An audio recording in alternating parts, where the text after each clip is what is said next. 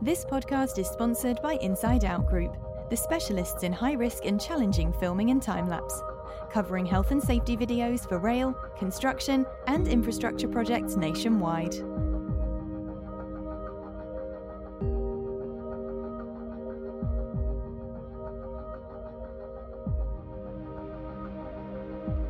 And we're live. Welcome to this week's Safer Than Your Average podcast. On the show this week, we've got John Green, Vice President of Global HSE with SNC Lavalin.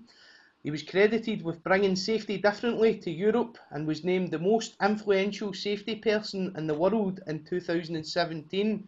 John, if you just want to come in and introduce yourself. Okay, I've been in safety, John Green, I've been in safety for over 40 years now. I constantly have to refresh how long that is every time I do something like this, but it's over 42 years. I've never actually done anything else. So safety was the first thing that I got involved in as a job. It's what I did when I left university, and to this very day, it's still something I thoroughly enjoy. So I'm looking forward to this. Blair. Brilliant. I'm looking forward to myself, John. So if we just go back to the start, tell us about your early life, where you were brought up. So I'm a Glasgow boy, born and raised in Govan. And Govan is, Billy Connolly described it as a quaint little seaside town in Glasgow. But it was a pretty rough place when I was growing up in the 50s and the 60s. Mum and Dad were both teachers. And spent all of my youth, growing up in the south side of Glasgow. Went to school there. I think it was always, my dad always deemed that I was going to go to university whether I wanted to or not. So I went to university. He wanted me to study something different to what I ended up studying, but that's another story altogether, because I didn't study safety to begin with. I studied something else. But I had a terrific childhood. Loved growing up on the south side of Glasgow. Still nice to go back and see those places, although Govan has changed beyond all recognition from when I was there. Yeah, with the shipyards changing quite significantly, and all being upgraded, yeah. Yeah, well, you see the Science Museum, you see, all of those areas. Those used to be the areas where we played when we were kids. Yeah.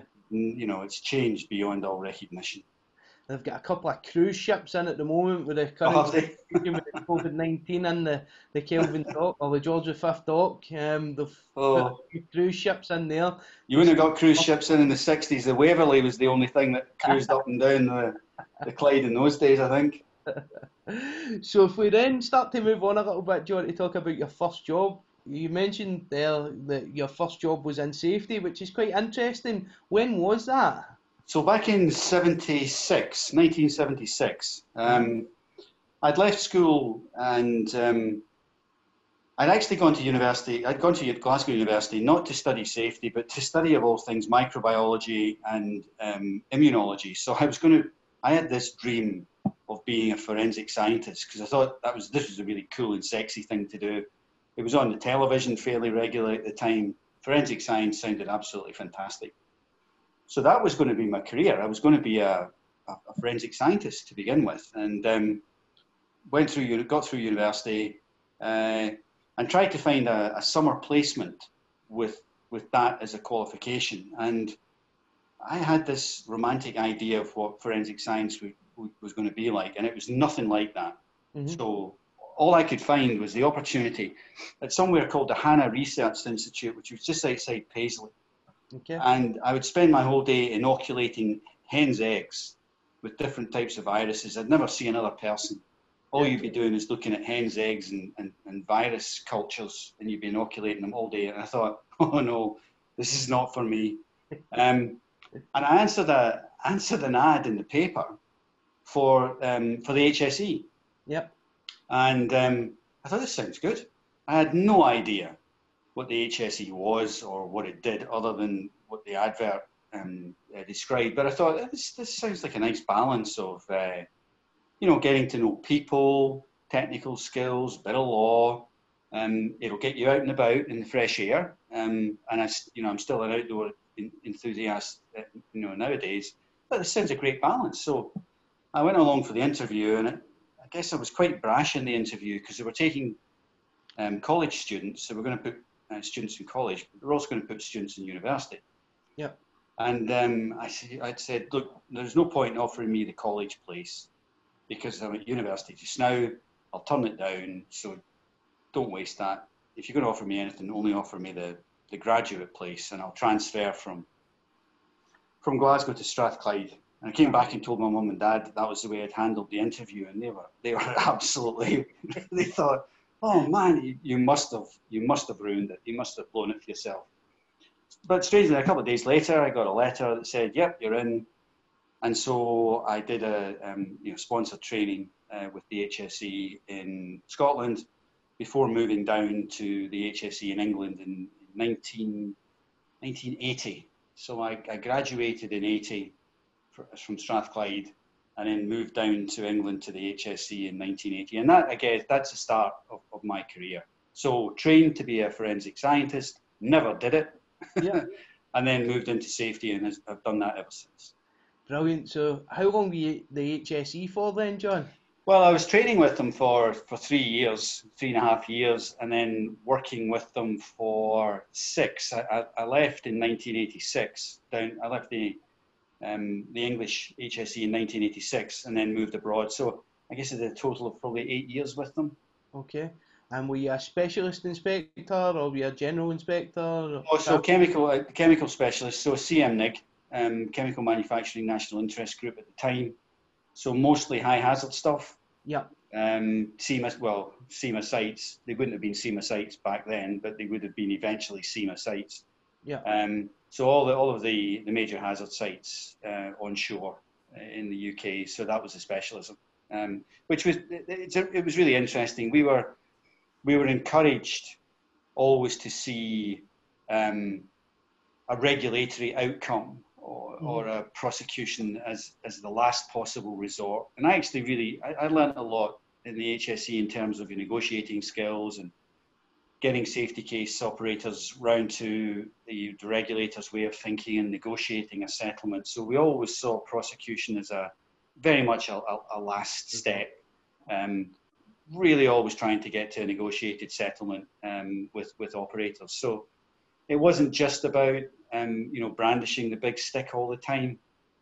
We had a lot of time to spend with operators. We were given a fair amount of leeway to talk to operators about safety cases to work out the best way forward. And I think the HSE back in those days certainly was quite a progressive organisation. It wasn't just interested. It wasn't driven by numbers, numbers of prosecutions or the amount of money that it could raise from intervention visits or anything like that. It was a very different organisation, I think. Yeah. Originally, the HSE was more to give advice and guidance and go out and work with people rather than go out and look at the prosecution side of things. Well, I mean, like I say, I think we had the luxury of more time. Yeah. Than the inspectors now do, and they're the victims of being held to targets as the executive as an organisation itself. Yeah. We had an awful lot more time to talk to people about things, to work out joint and agreed outcomes. So I don't think the people who work for it are any different. I just think we had the luxury of an awful lot more time. Yeah. I get that. So you mentioned after you left the HSE, you moved abroad. Where did you move to, John? I went to Abu Dhabi in 1986, which was a big step. I was married, young son. I just fancied the idea of working in the private sector. My life up until that had been all public sector. And I fancied the idea. Phone call out of the blue. From someone who suggested that there was an opportunity with Abu Dhabi National Oil to go and work for them. They were building new refineries all along the Abu Dhabi coast, and they were looking for someone, because of what I'd done outside of safety in terms of public health. They were looking for someone to come and help them create standards on safety, but also run the public health side of things. And so I decided to go overseas. It was a really big step. I was expecting something very different to what I saw when I got there. There was no regulation in place, of course. It was pretty much large companies would bring their standards with them, but they would understandably dilute them when they got to the Middle East because the same sort of standards didn't apply. So you had this sort of safety racism game being played. So large oil companies who wouldn't think of operating a certain way in the UK or Europe or America would operate to much lower standards in the Emirates. Okay. And so the task really was to try and bring those standards up, but you had no regulation to fall back on. Yeah. So you'd moved from a very heavily regulated environment in the UK to one which had none. So you really had to rely on, economic arguments, moral arguments, financial arguments in order to get those standards upgraded. You had no legislation to fall back on. And so that was a bit of an eye-opener, because up until then, if I'd needed to, I could always fall back on UK legislation and say, well, you must do it because it says so. I had nothing in my armory like that. Yeah. When we were in the Emirates. But nonetheless, we managed to develop a fairly comprehensive set of codes and standards, which actually form the backbone of much of the Emirates legislation now. So if you were to go across and look at the labour code in the Emirates, you would probably see quite a lot of it that we developed back in the mid-80s. But it was an interesting time. It wasn't. Dubai wasn't luxurious like it is now. Abu Dhabi was it was a small seaside fishing port more than anything else. Yeah. Back in the 80s, so it was a very different world to the world you feel now. And also, I spent 4.5 years in the Middle East all told, a couple of years in Emirates, and then I moved to Bahrain and spent a couple of years in Bahrain with Chevron Texaco, Caltex. Cool. That's really interesting. So quite pioneering as well, and helping to form the industry of health and safety in the Middle East at that time. Yeah, you never thought that when you were doing it. I think a lot of the stuff you look back on, you see it very, in retrospect and with hindsight, you see it very differently to what you were doing at the time. Actually, all we were trying to do at the time was pretty much get through the day so you'd have a game of football at night. That was the only thing that held everyone together. Everyone loved playing football, so whether you were Indian, Pakistani, Arab, the Arabs loved to play football, or British or American. Americans maybe didn't play football so much, but that was all you wanted to do, was you get through the working day, because it was hard work, it was tough, and play football in the evening. But yeah, we did a lot of good work, and like I say, some of it's probably still there in the labour code, the UAE labour code that you see nowadays. So you moved from Bahrain then. Where did you go after that, John? Came back home. Okay. We were around about the 90s. You would get the six-pack was coming in from Europe. Europe was having a pretty big influence on what was happening in safety in the United Kingdom. Yeah. And so we thought, well, we've got 2 kids now, third on the way. Mm-hmm. Probably it's not a bad time to move, and if we're going to move again, then let's move back to the UK. And that wasn't to say we didn't enjoy our time in the Middle East. We absolutely loved it. Especially the family was with me in Bahrain. Yeah, they absolutely loved it. Terrific place to live and to grow up for the kids at the time.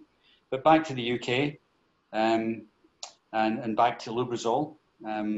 Pretty small organisation actually in terms of headcount, but very specialist. So specialist chemicals that go into fuels and oils. So if you drive a car, then the additives that go into the fuel, the viscosity index improvers, the detergents, the additives that go into the fuel that you use, so the dispersants, pretty much that was Lubrizol's line of work. So small volumes, highly, highly toxic in its manufacturing process, major hazard site in Merseyside, and everything that you would want really on a small site. American owned, American company, big on safety.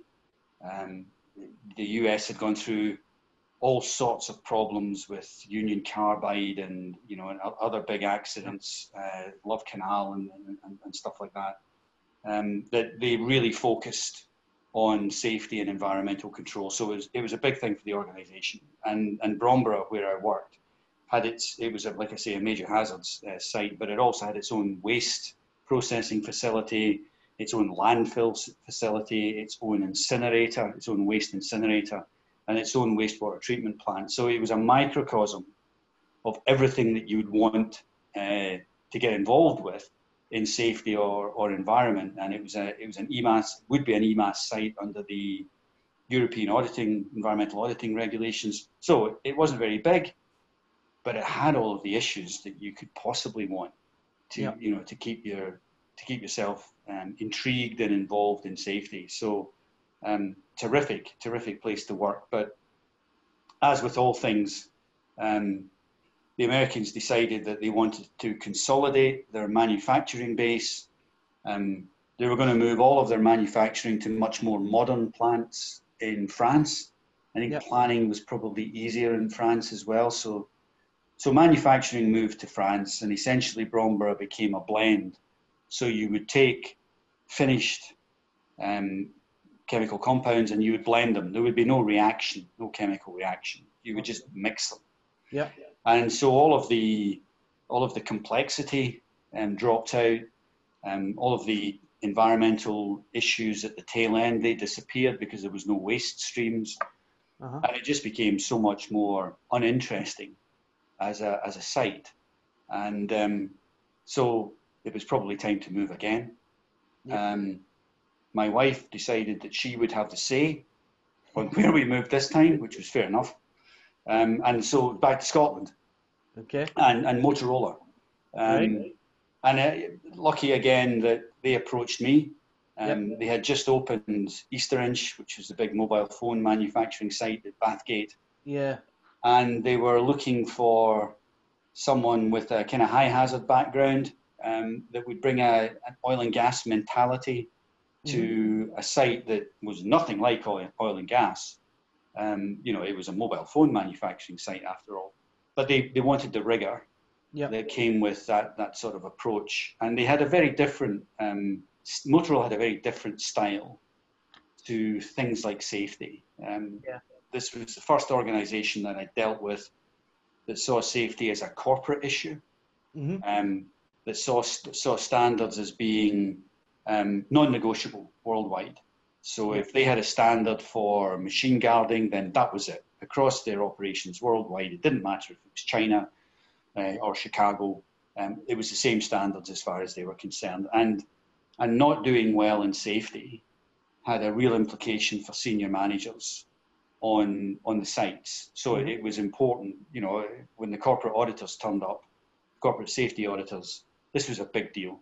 A corporate safety audit was a big deal, and they'd spend 2 weeks poring over sites like Easterinch, or East Kilbride or South Queensferry, whatever.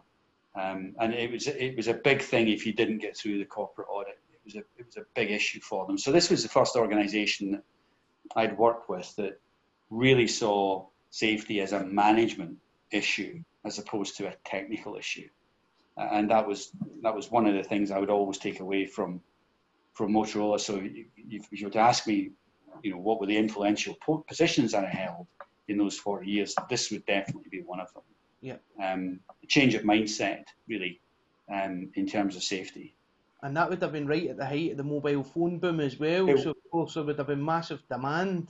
Well, I mean, Easterinch never stopped expanding when I was there. When I arrived, it was if you know the Easterinch building, it was kind of the small bit at the end.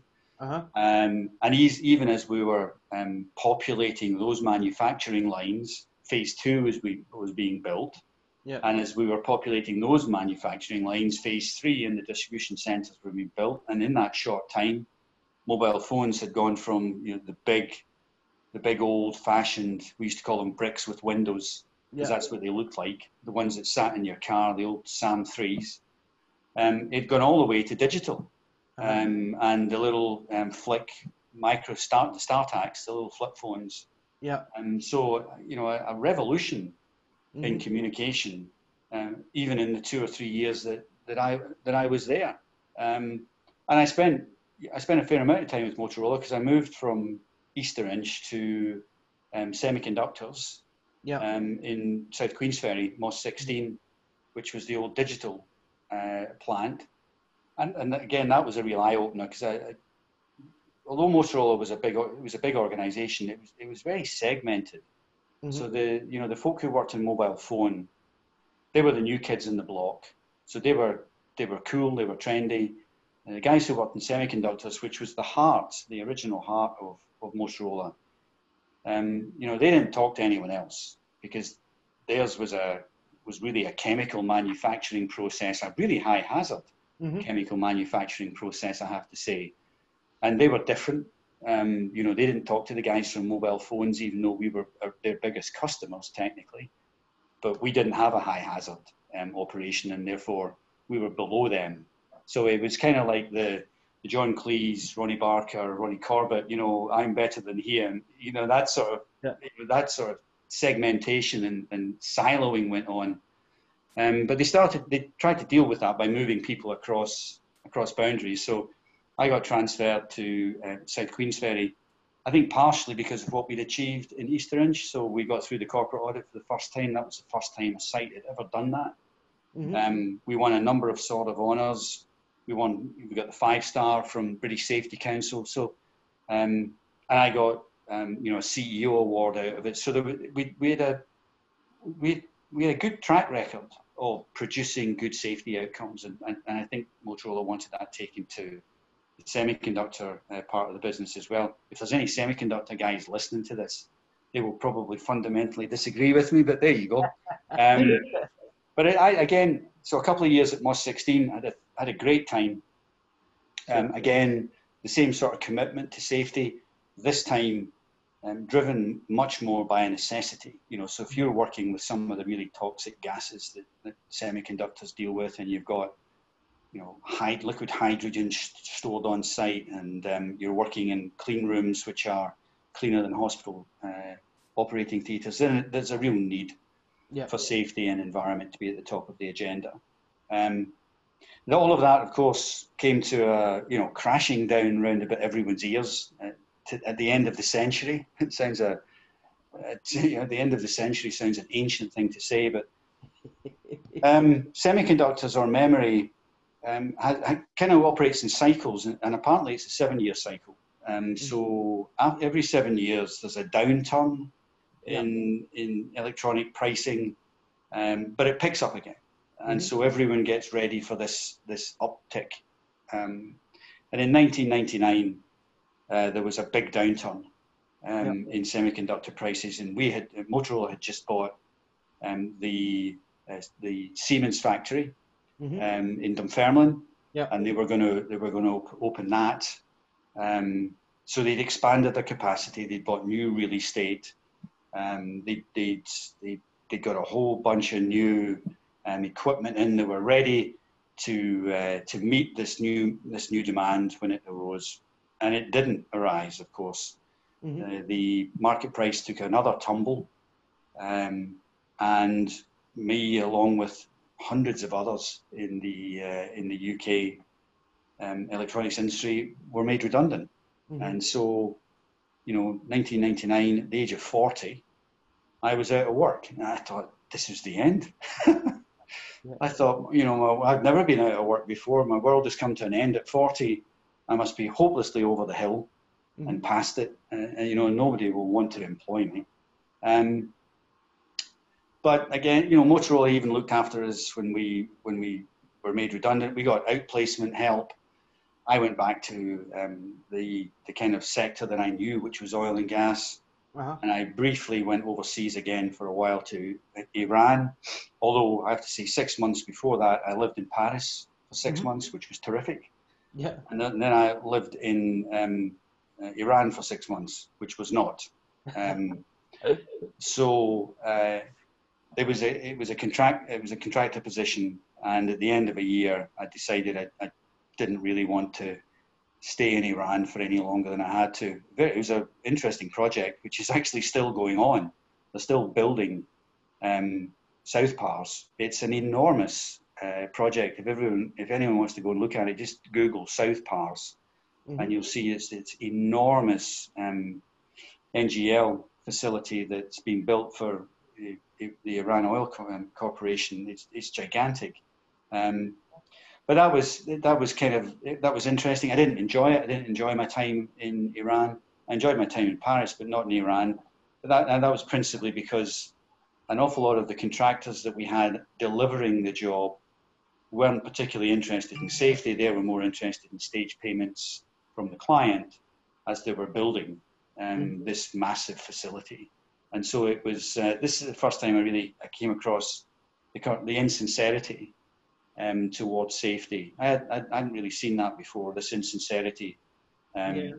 You know, you would see all the great buzzwords, you would see all the terrific strap lines, you know, zero harm and safety is number one priority. But in actual fact, nothing could probably be further from the truth. So after a year, it was time to head back to the UK.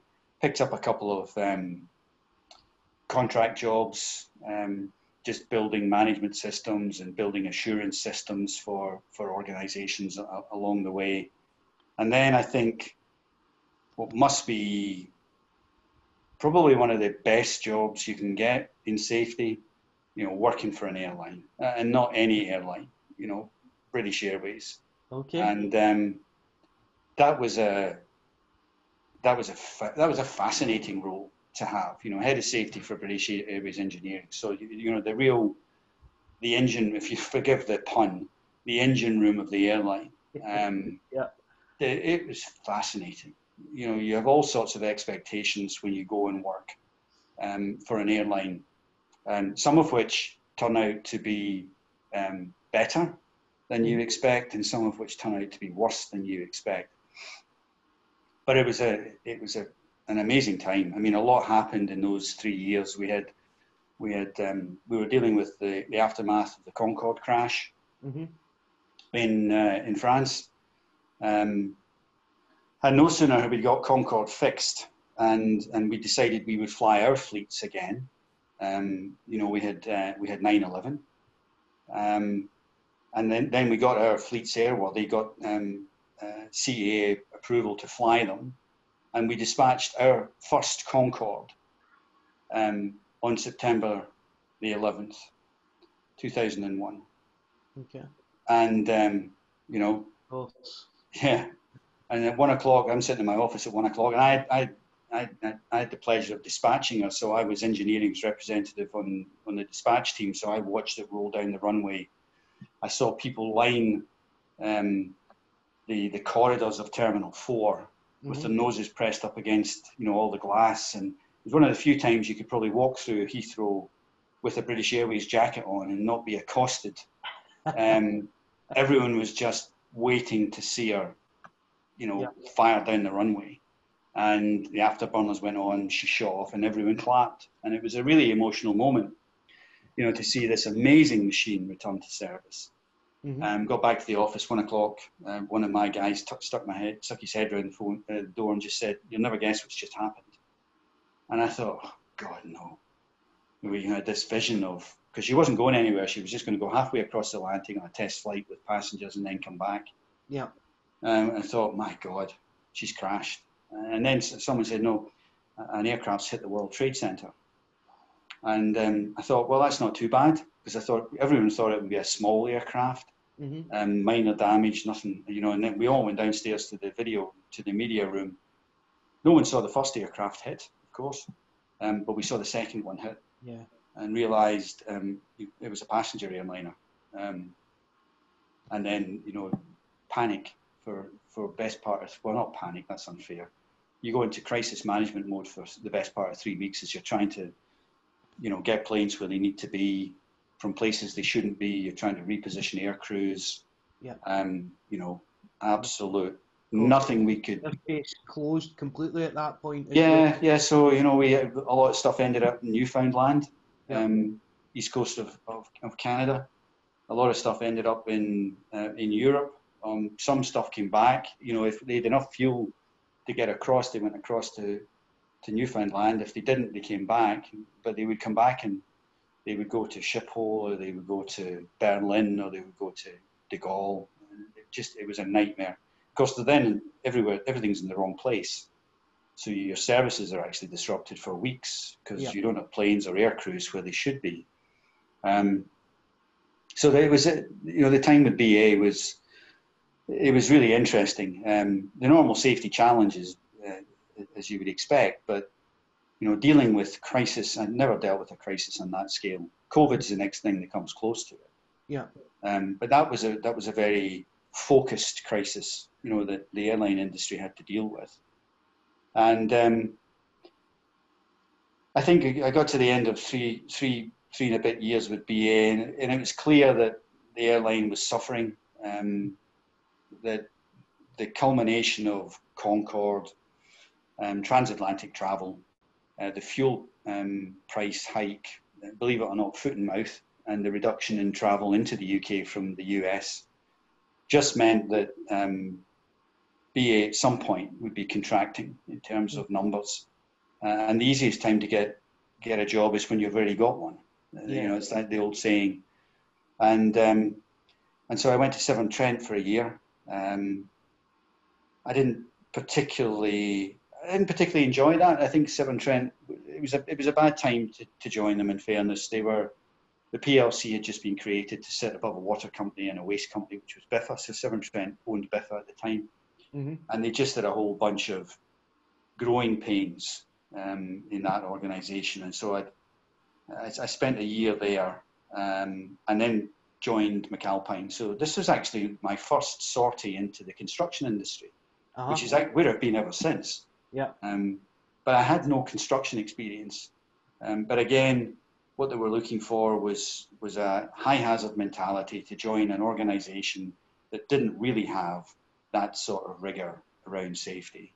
Yeah. And I spent a couple of years in Manchester working for their infrastructure division, just modernising the way that they looked at safety, the importance that safety had in board discussions, the importance that safety had in big business decisions around mergers and acquisitions and stuff like that. Before moving to, I suppose, my first corporate position, which was with McAlpines based in London. And a couple of great years with Max. I always feel really sorry that Alfred McAlpine doesn't exist anymore, because it was a brilliant organisation to work for. Great people, a great approach, and just a really friendly atmosphere, and a way of looking at safety that mirrored, I think, what I'd found in Motorola. So safety was a management issue.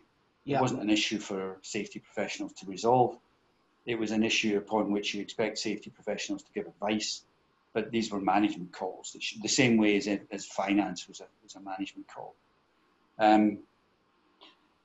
Carillion looked to take over McAlpines, but before that happened, I actually was in conversations with Carillion about joining them, or joining Lang O'Rourke. Yep. And you couldn't find two more different organisations in actual fact. So you had Carillion, which was very much a steady ship, command and control driven, heavily process driven, or Lang's, which was seen very much as a maverick in the construction industry, maybe a bit chaotic, which would have been an unfair description, but that's kind of the way it was seen outside. Outside of Lang's, it was seen very much as the kind of the bad boy of the construction industry. And so to me, the choice was obvious. It was join the bad boy. Yeah. And I had a couple of discussions with senior folks in Lang's, and was really impressed with what I saw and what I heard. And again, Ray he wanted a change in the way that they did safety. He's heavily into innovation. He's heavily into adaptation and being lean and agile. And he wanted to do the same with safety. Didn't know how that would be done, but he realized that people within construction probably weren't capable of doing that. So he wanted someone from outside. So I joined them. And I have to say that the years I spent in Europe, and then the years I spent in Australia, and then came back to Europe, I think that's probably one of the finest organizations I've ever worked for. Yeah. Remarkable people, remarkable leadership as well. From Ray and from the other senior guys in the business.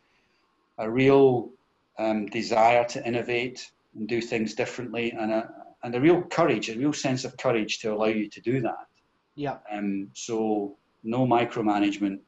We get the best people, and then we get out of their way and we let them get on with it.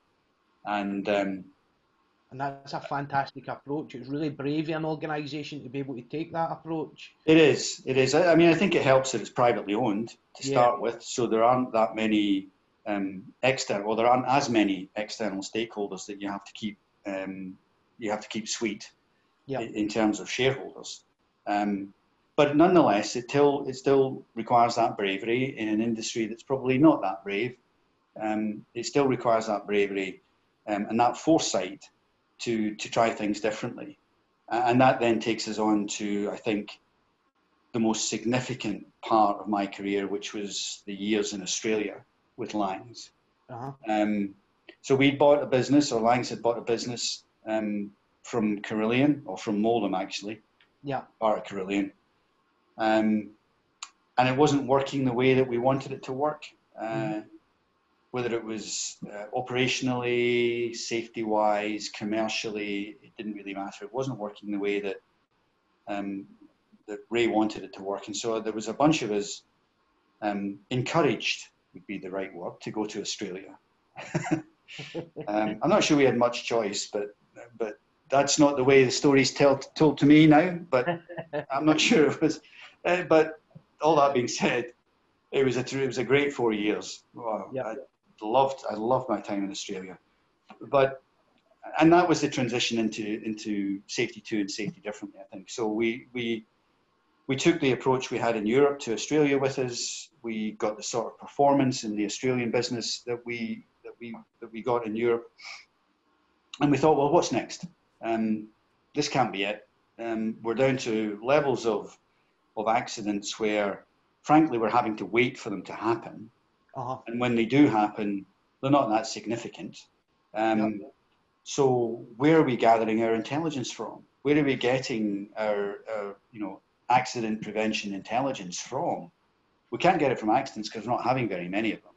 And we're not getting it from the accidents that we do have because these accidents are slips and trips, or they're cut heads, or bang, or bump fingers or something. These are not the sorts of events that are predictive of something big happening. They're not going to tell us when the next crane is going to collapse, or the next time we have a confined space entry where someone's going to, be overcome by a deficient atmosphere or by gas. None of that. None of these things are going to predict that. So where do we get our intelligence from?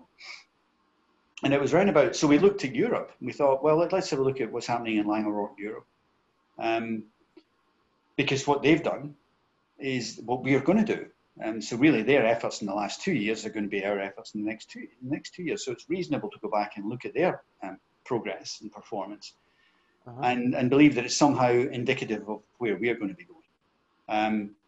So we did that, and we didn't like what we saw. We saw a business that was continuing to invest in safety, as you would expect, but a business that wasn't seeing any improvement in its accident rates, but a business that saw 3 fatalities in the space of 18 months. And this is a matter of public record. Fatalities which weren't occurring on sites where lots of accidents were happening. So they weren't occurring on sites where safety people were having to pay attention to things.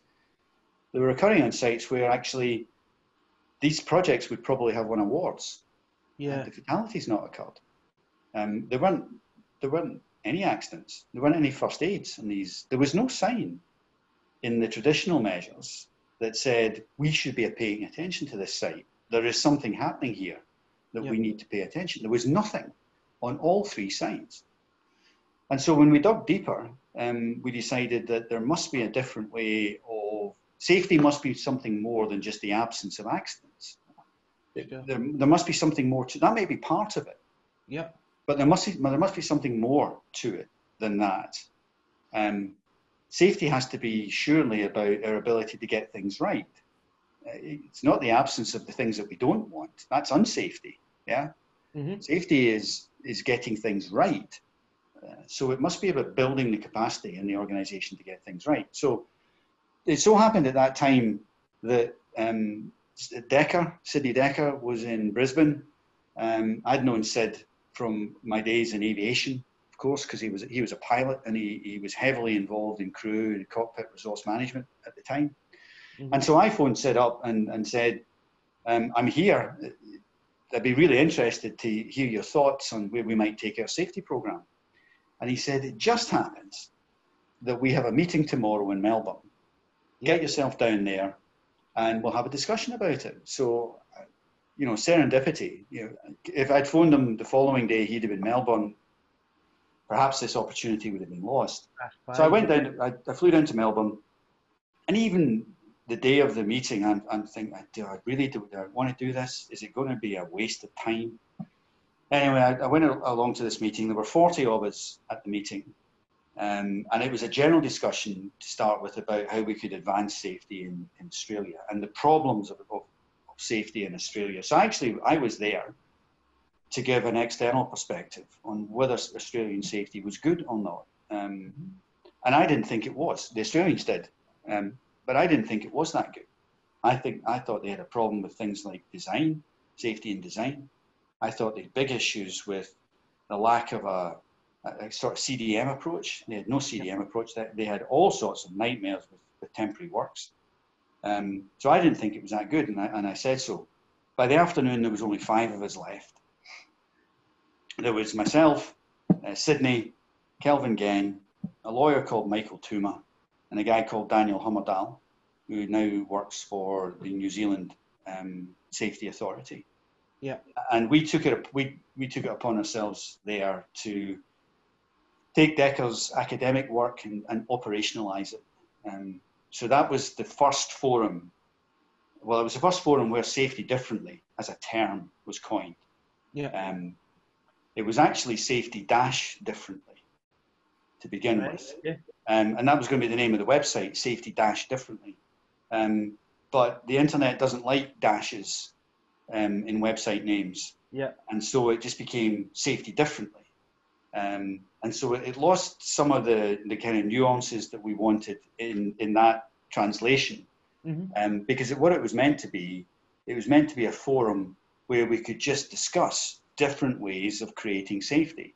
It wasn't meant to be one way that replaced the old way. It was meant to be a platform upon which numerous different ways of doing safety could be discussed. Yep. With these 3 principles as the backbone. People are not the problem, the solution. Safety is not the absence of accidents, it's the capacity of the organization to manage change. And safety is not a bureaucratic activity, it's a moral responsibility. So we took those 3 principles away and we built a playbook that you could give to project leaders. So a replacement for the existing management system, which was built on safety differently principles. And despite the initial reluctance and resistance to use that, Langs took it on with both hands in Australia. Yeah. And the biggest critics of it at the time became its biggest supporters. Qantas took it on board and ran with it. A number of other Australian organisations took it on board and ran with it. And I brought it back to Europe when I came back with Langs a couple of years later. So that was for me, that was the most courageous things that Langs ever did. Yeah. They took an existing paradigm that everyone subscribed to, that everyone was afraid of leaving, and they said, no, it's not working for us. Actually, it's not working for anyone. We're just honest enough to say that it's not working for us. We're going to do something different. And they did. And, if you walked onto a Langs site now, you would see a different approach to safety, an inclusive approach, an empowering approach to safety that's not driven by numbers. That's driven by a very different set of commitments. And that was the proudest moment of my career, was delivering that, not just for Langs, but in general for the construction industry and now for the wider world. And I've taken that kind of approach with me ever since. So I left Langs in 2017, took it to Battersea, where I hoped to work with it as the client. That unfortunately didn't quite work out because of different changes in the contractual arrangements between the Development Corporation and the principal contractors, Mace and Calpines, meant that the relationship was different when I arrived to the relationship that I had signed on to. So the client had no involvement in standards. They were really just interested in having Battersea finished within the time agreed. So I got back overseas with Aecon with a couple of years, took Aecon through that safety differently journey, and I'm now doing the same with SNC. So, you know, I did safety traditionally for 30 years. I thought it was the right thing to do, and I think a whole host of people do, because they've never seen the alternatives. But having worked on creating the architecture for the alternatives, you know, I think safety is at a crossroads just now, a pivotal moment where it can decide to continue with what it's always done. You know, we still investigate things using tools that investigated accidents when wheels fell off carts, you know, and when ploughshares broke. You know, we take things to bits, we take accidents and scenarios to bits, we break them down into the constituent parts, you know, reductionism. We find what we think is a broken part and we put it all together. How the hell can that approach work for when two airliners almost collide with one another in congested airspace, where you've got air traffic controllers, you've got different languages in the pilots, you've got different protocols in the cockpits, you've got all of this complexity. How the hell can that tool that fixed the ploughshare or the broken cart still be applicable in a world where you have all of this complexity? I mean, please. So I think safety is at a crossroads. I think we can decide that the tools that have got us to where we are were great, and we don't want to abandon them. We don't want to give everything we've used. We don't want to give it all up. And we certainly don't want to give up the gains of the last 20 years, because they've been remarkable. Yeah. But I think we have to supplement that approach with a new set of tools. So it's not, people say, is it safety 1 or is it safety 2? You know, is it traditional safety or is it safety differently? It's not, it's and. It's safety traditionally to an extent and safety differently. It's safety 1 and it's safety 2. And Decker and Hallnagel have always said that it's, you know, there are elements of the original and traditional that you will continue to have to use. But we have to approach it with a different set of eyes. We can no longer see people as the biggest problem, as a risk to control in organizations, because they're not. And they're hugely adaptive. Time to be able to get the workforce to that mindset and working with the workforce. What I've seen across my career is no matter how you approach it, if you are using safety 1, safety 2, you're going into the workforce and they've been conditioned over the past 20 years that they've operated to the traditional model. A lot of the time it's been, they'll have preconceived ideas and it will be built from their education, their early life, that you don't tell tales in people. If you see something, you just don't say anything about that.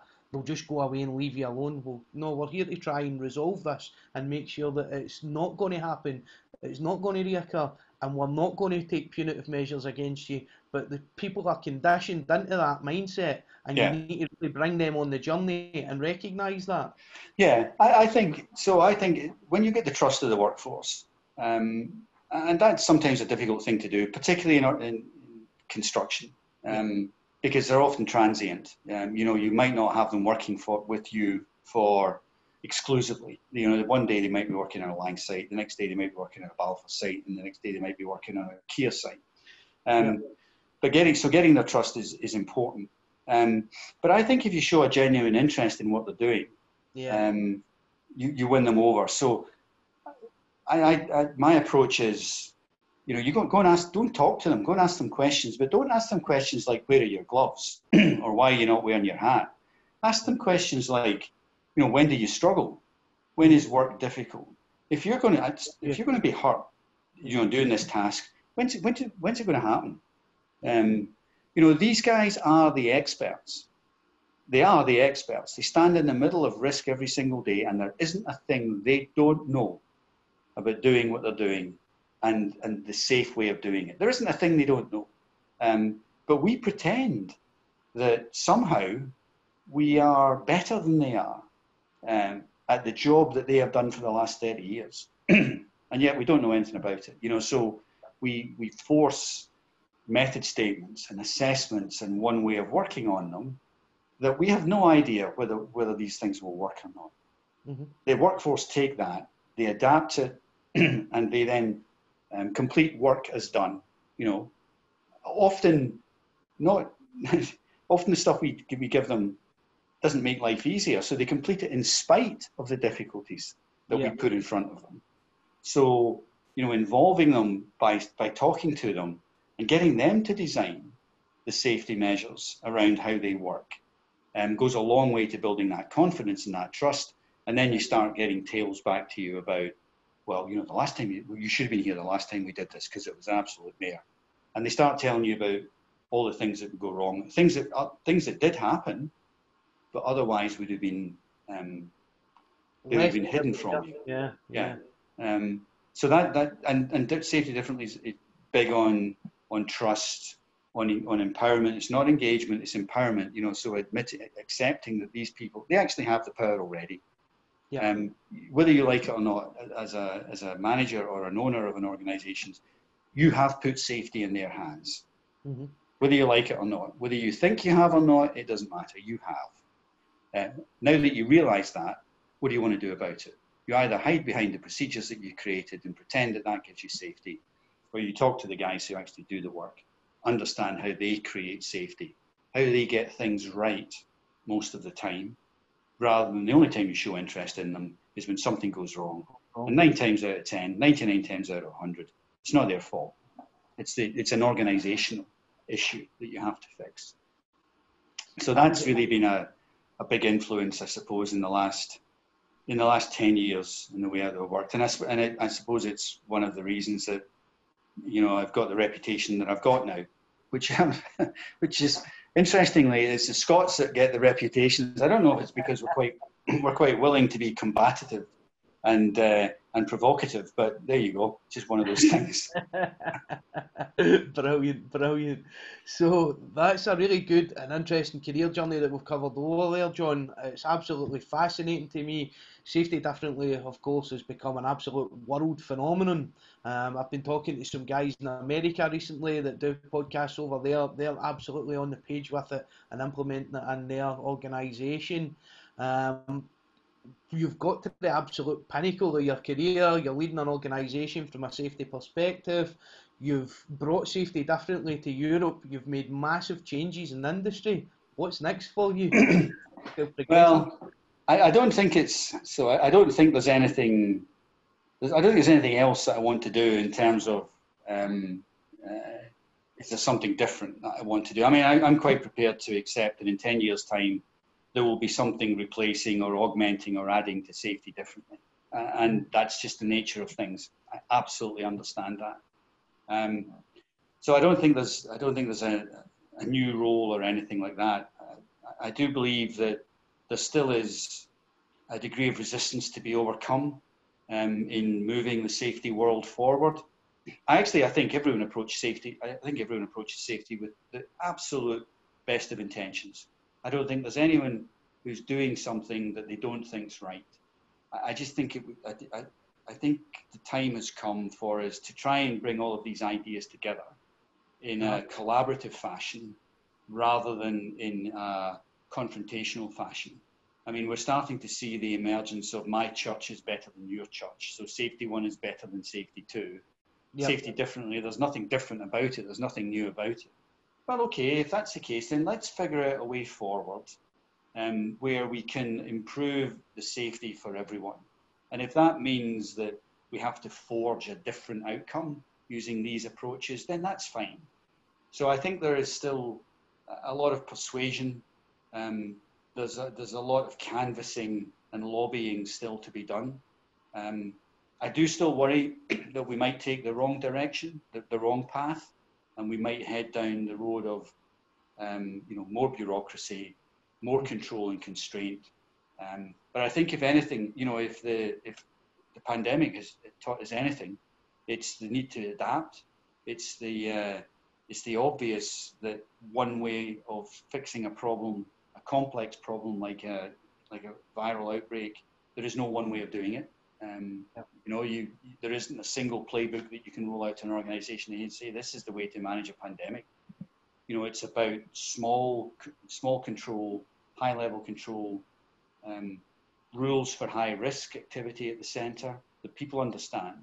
So I never had any doubt, to be honest, that people would comply largely with the lockdown rules, because they make sense and people understand rules when you make them for high risk activities, high risk scenarios. What they don't understand is when you start confusing them with manipulating those rules, or when you start allowing those rules to be broken for one group and not for another. That's when people start to get confused. But largely the lockdown is being complied with because people understand the need for rules in high-risk situations, which is entirely consistent with a safety differently approach. You know, you have rules for high-risk situations, but you don't have them for everything because they don't make sense for everything. So I still think there's a need to lobby on behalf of changing the way that we look at safety, whether that means doing that from an organization or whether it means doing it, you know, as an individual, perhaps on a consulting basis, I don't know. But there definitely is a network of individuals, Kevin Furness, you know, myself, Todd Conklin, who you no doubt heard of, Ron Gant, Daniel Hummerdal. You know, there is a network of people all over the world now, I think, who are strategically positioned to leverage safety differently, or whatever it is you want to call it, the modernization of safety, if you like, to leverage that and to make sure that we don't retrace our steps and go backwards. Because I do worry that if we don't modernize the world of safety, there is a risk that we just become irrelevant. You know, the modern world of work will not tolerate performance drag. It won't tolerate unnecessary bureaucracy, and we're experts at that. So I think there's a risk that unless we do modernize, we just become irrelevant, and no one will listen to us because, frankly, we won't have anything worthwhile to say. And that's not to dismiss the successes of the past. That's not to throw down the gauntlet to other groups and say our approach is better than yours, because listen, the last 20 years has been remarkably successful in reducing incident rates. We can't say the same about serious incidents and fatalities. We have to admit that. And I think we have to realize that the tools we've got to deal with those things are no longer fit for purpose. And we have to be courageous enough as a profession to throw them away if they're no longer serving us properly and look to the future and a different set of tools.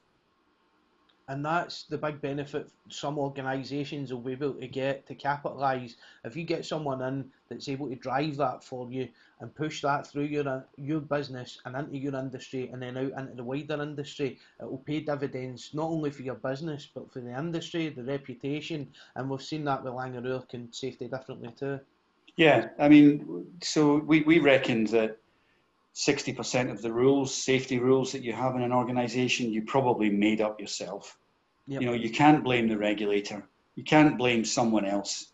Actually, these are rules that you made up yourself, probably following incidents that you had years ago, you know, in parts of the business that you might no longer even own.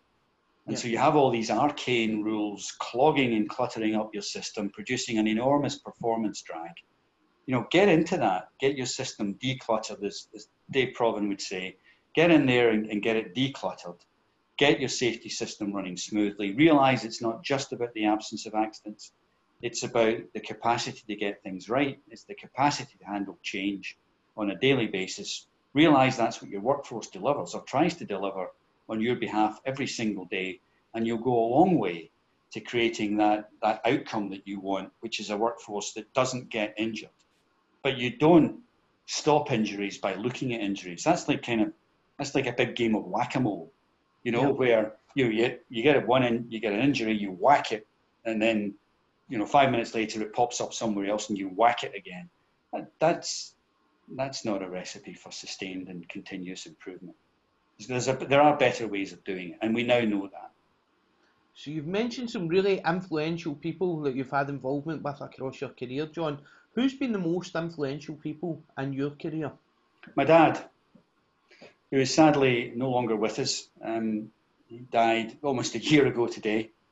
But he was the most influential, not just in my career, but on everything. He taught me the need to be curious, which I think is the most, or he didn't teach me the need to be curious. That's unfair.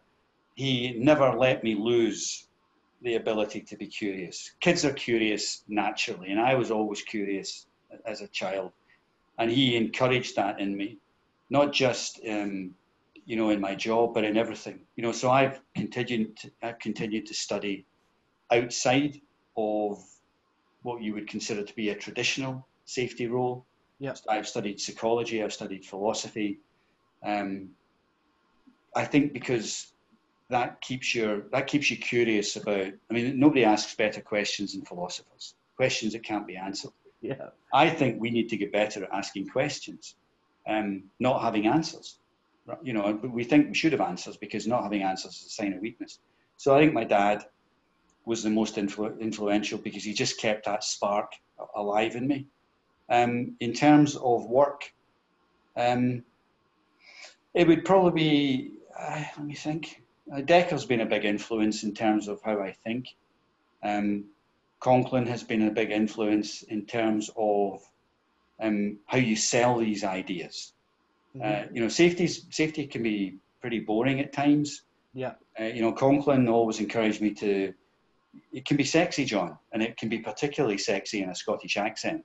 So yeah. he loves. He's absolutely hilarious. He loves the kind of webinars that we do because you got this Scottish accent, you got this Scottish lilt. It's just so sexy when you say these things. I'm not sure it's true or not. I'm a little bit worried when he goes down that path. I think Ray O'Rourke, in terms of just the courage and giving me the freedom to do these things, that took a lot of guts. Not always seen eye to eye in terms of outcomes and in terms of things in business. But he was a huge, hats off. I don't think I'd be where I am today unless he had given me that freedom back in 2010 to do these things. So, just different walks of life. I think, strangely, no one really is from the safety industry. And that's not because they aren't inspirational. That's because I think the way that we did things in the past just didn't lend itself to inspirational figures suddenly appearing. Whereas I think it's different now. I think if you look at some of the folks that are on the scene, these are really influential people. They're able to command, big audiences in terms of, not just safety, but the impact that safety has on business. So I think we're seeing just the components, the successful components or the necessary components of safety individuals changing. So, when I look for people in safety to recruit, I look for people who are courageous. I look for rule breakers. Mm-hmm. I need people who understand rule breakers. So courageous, curious, and challenging. I don't think these be three adjectives you would have necessarily recruited against for safety professionals at the turn of the century. You probably would have excluded them. Oh, this guy's curious, courageous, and challenging. We definitely don't want him. Whereas nowadays, these are preferential. These are desired attributes for safety folks to have. So I think the world of safety has changed, and therefore, I think more and more. When you ask that question, you'll probably get safety people nominated. But for me, it was much more people from my family and general business people as opposed to safety folks. And it's different for everyone that's answered. It is. Everybody's given us a different perspective and a different answer on it. So that's really interesting. Thanks for sharing that with us, John. Just to move on a little bit from there, what advice would you give to someone starting out new in health and safety today? Well, I think it's this curiosity piece. I think my advice would be accept that you don't have all the answers. What you need are better questions. That ultimately your success will be determined by others, normally the people who are working on the front line. So don't think for a minute you know their job better than they do, because you don't. Your job is to allow those people to be successful. It's not to inhibit them. It's not to make their job more difficult. It's to allow those people to be successful. In order to do that, you have to understand how they achieve success on a daily basis, rather than simply be interested when something in the system breaks down. So I think this curiosity piece is incredibly important. Understand that what you need is better questions, not all of the answers. So questions like, when do you struggle? When is work difficult?